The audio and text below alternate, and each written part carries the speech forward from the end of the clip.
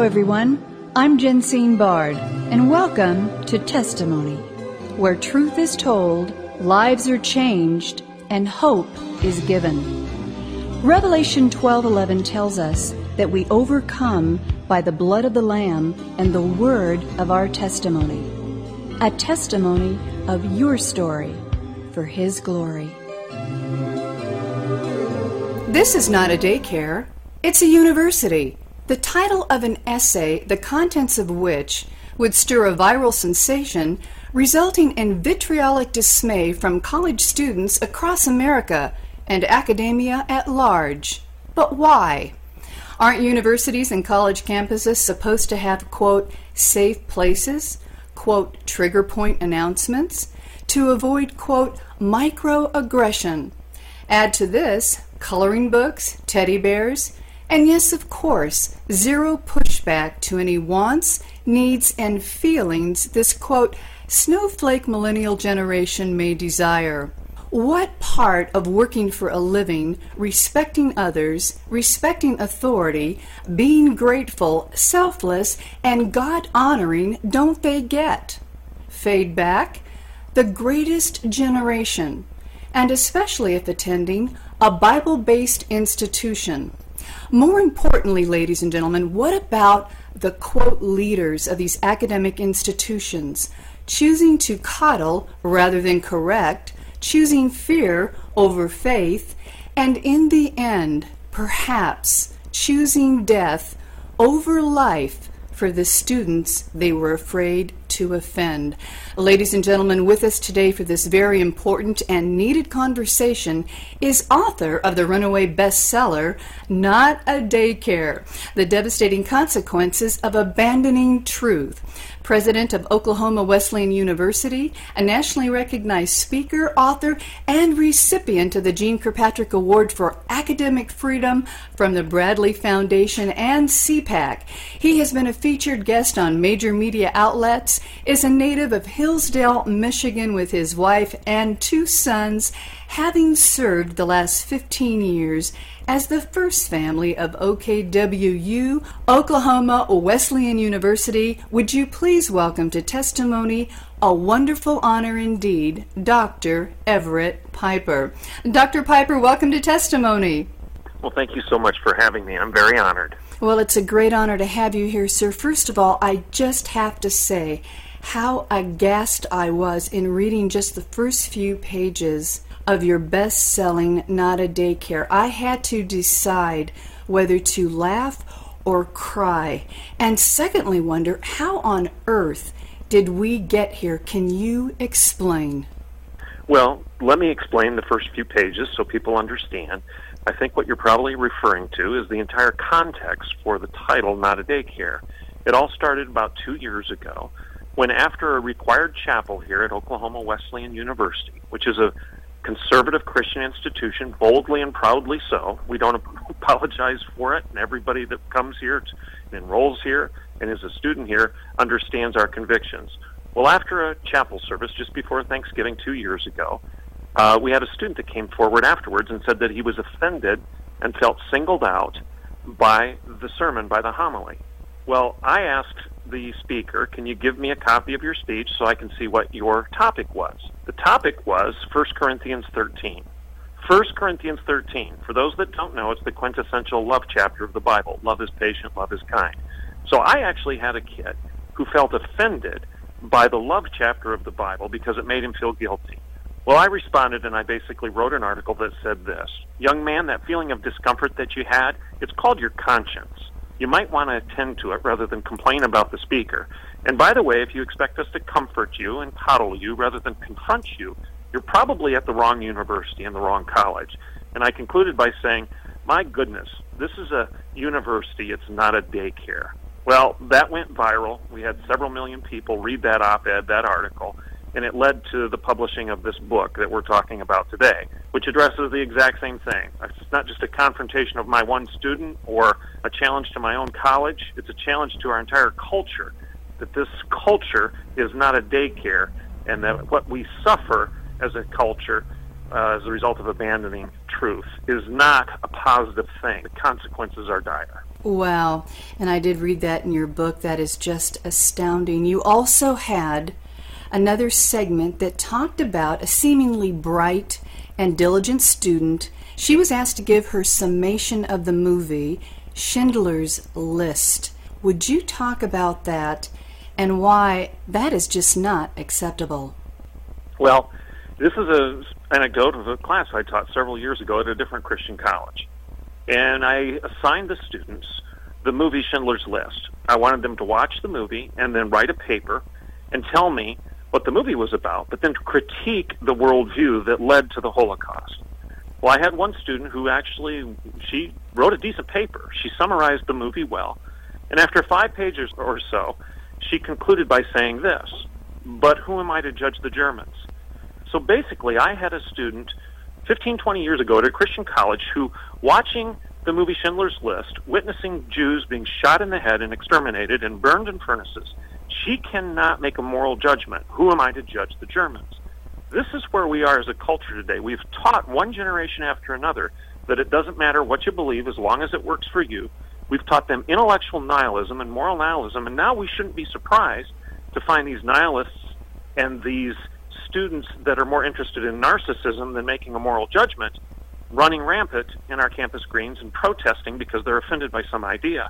And the irony is they've been taught to be tolerant, but yet they're the most intolerant of them all.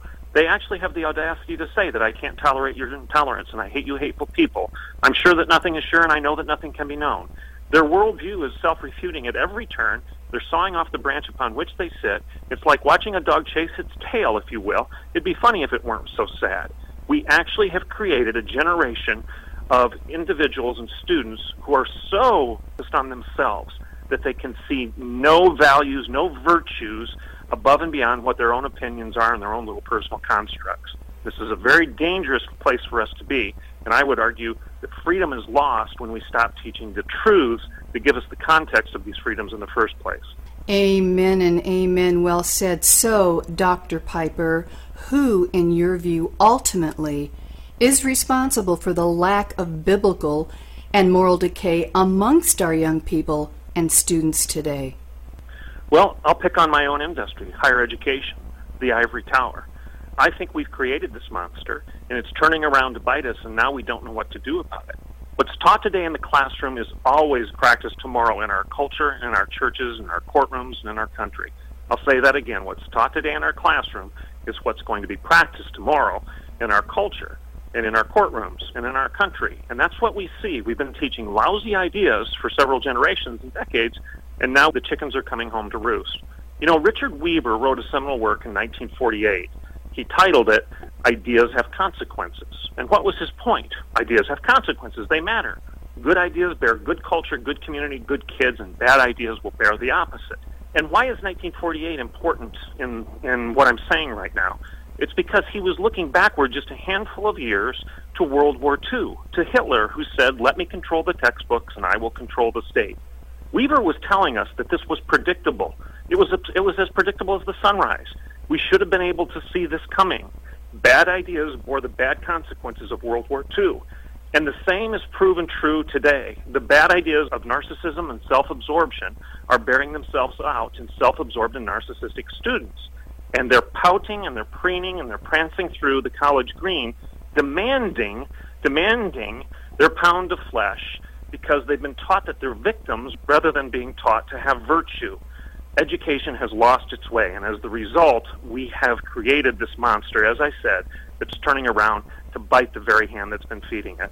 Ladies and gentlemen, you're listening to Dr. Everett Piper, author of the runaway bestseller, Not a Daycare. Dr. Piper, in our remaining time here today, I'm reminded of the scripture that tells us, "Ye shall know the truth, and the truth shall set you free." And in addition, faith comes by hearing, and hearing by the Word of God. How important, then, is being grounded in the Word of God before ever stepping foot on a college campus, secular or otherwise? Well, it's interesting that you quote these words of Christ, because I would argue that those words are the very foundation of the liberal arts academy. To this day, some 1,000 years after its founding, Oxford still has one word on its shield. It's veritas, Latin for truth. They recognized the words of Christ actually were the very words that gave us the context for human freedom in the first place, and thus the reason that they titled or called their universities liberal arts institutions, because they were educating people for liberty and liberation, for freedom, for the freedom that comes through studying the truth. The truth shall set you free. And ironically today, as we abandon more and more of those objective truths and start worshiping our feelings rather than facts and giving degrees and opinions rather than actually learning something, we lose more and more of our intellectual freedom and our academic freedom and our personal freedoms. And it turns into ideological fascism on the college campus rather than a celebration of the intellectual freedom that the academy was originally known for. Wow, incredibly said. So then, Doctor, what do you say to the student who has never read the Bible, yet attends a biblically based university, is full of Marxist, socialist ideology? How do you bring that one around to the simplicity that is in Christ Jesus without offending? Since the scriptures are clear that Jesus himself is a rock of offense? Well, let's go back to what Jesus did in the face of an adversary, in the face of a pagan culture that probably wasn't all that different than our own. Jesus, the smartest man that ever walked the face of the earth, I would argue. He was God incarnate, the Word made flesh and dwelling among us.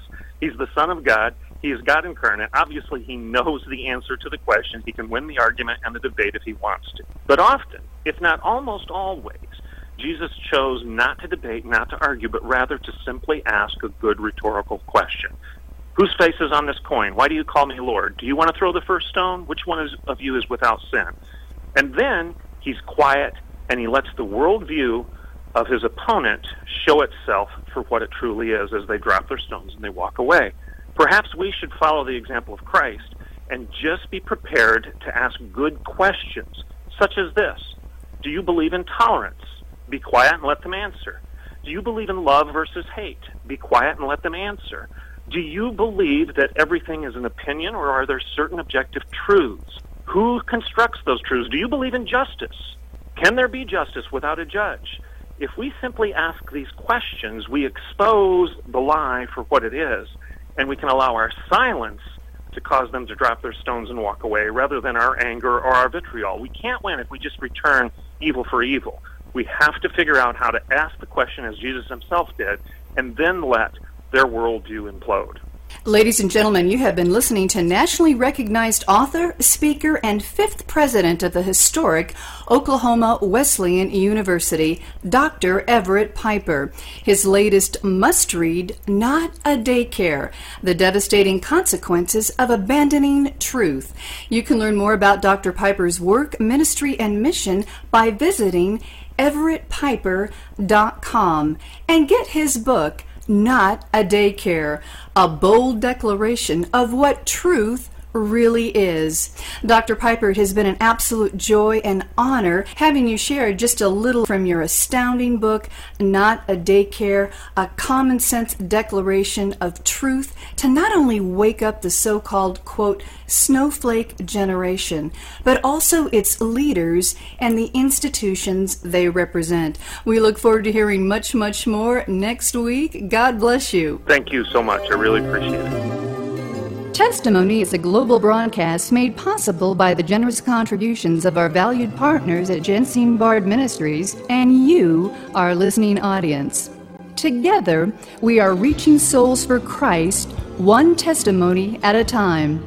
If you would like information on how you can support this broadcast with your tax-deductible gift, please visit us at jensinebard.com. That's one word, JENSINEBARD.com. And join the conversation at our Facebook page, Testimony with Jensine Bard. Thank you for listening, and please join us again for Testimony.